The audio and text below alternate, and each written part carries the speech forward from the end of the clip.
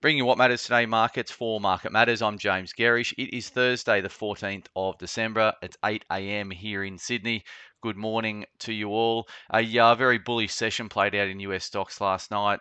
Stocks higher, bond yields fell materially after the Federal Reserve over in the US held rates unchanged, but they signalled that cuts are a high chance going into next year. So it was a really quite a big pivot in terms of central bank language, Federal Reserve language around what's likely to play out in terms of interest rates in 2024.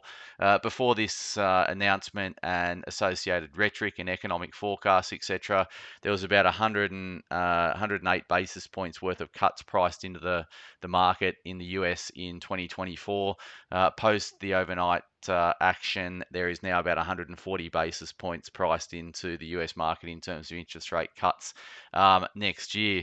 They could have gone two ways, the Federal Reserve, overnight. They could have poured some cold water and expectations around those interest rate cuts, but they didn't. They ratcheted up in terms of their language. It was a very dovish pause over in the US, and we saw the influence, pretty big one in terms of stocks moving higher, bond yields moving lower.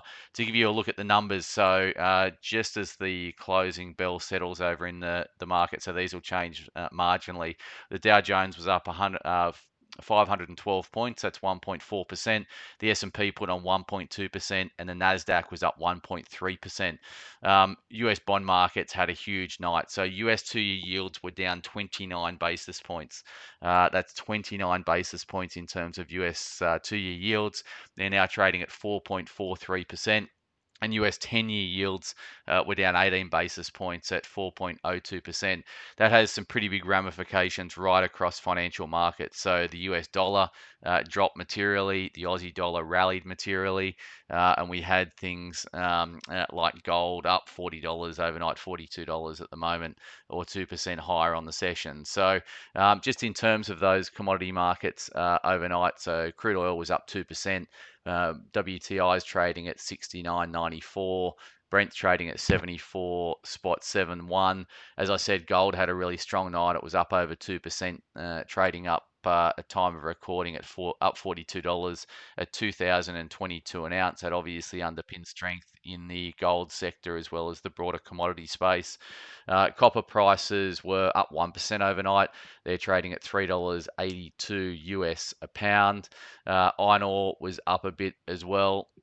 And in terms of coal prices, they rallied about 1% on the session overnight. So really broad strength right across the board. So in terms of the ETFs we track over in US market, lithium stocks are up 2.5%. Copper stocks put on nearly 3.5%.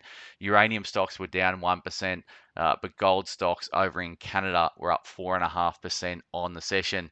The US dollar index fell materially, so that was down 1% on the day, 102.93, 102.93 for the US dollar index, and the Aussie dollar put on nearly 2%. It's trading at 66.71 US cents.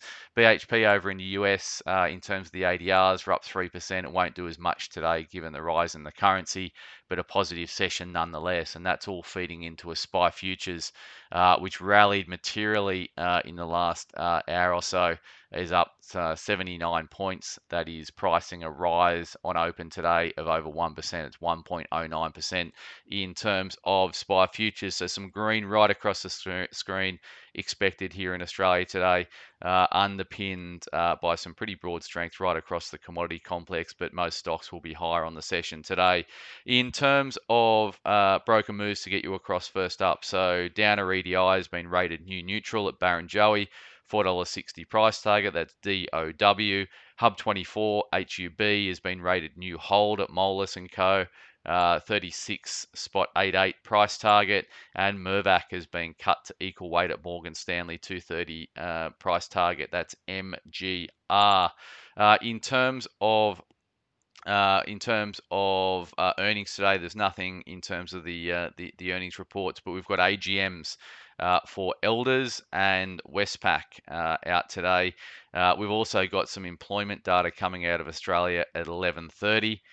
So look for the unemployment rate to be 3.8%, up from 3.1% in the prior period. So that it should be supportive of the interest rate outlook here in Australia, implying the interest rates have peaked, just as they have over in the US market. And then we've got the RBA's Jones is speaking at 2 o'clock this afternoon. In terms of RBA commentary. That'll actually be quite interesting after the move overnight by the Federal Reserve. So, Market Matters report today, we're sharpening the pencil on the commodity complex.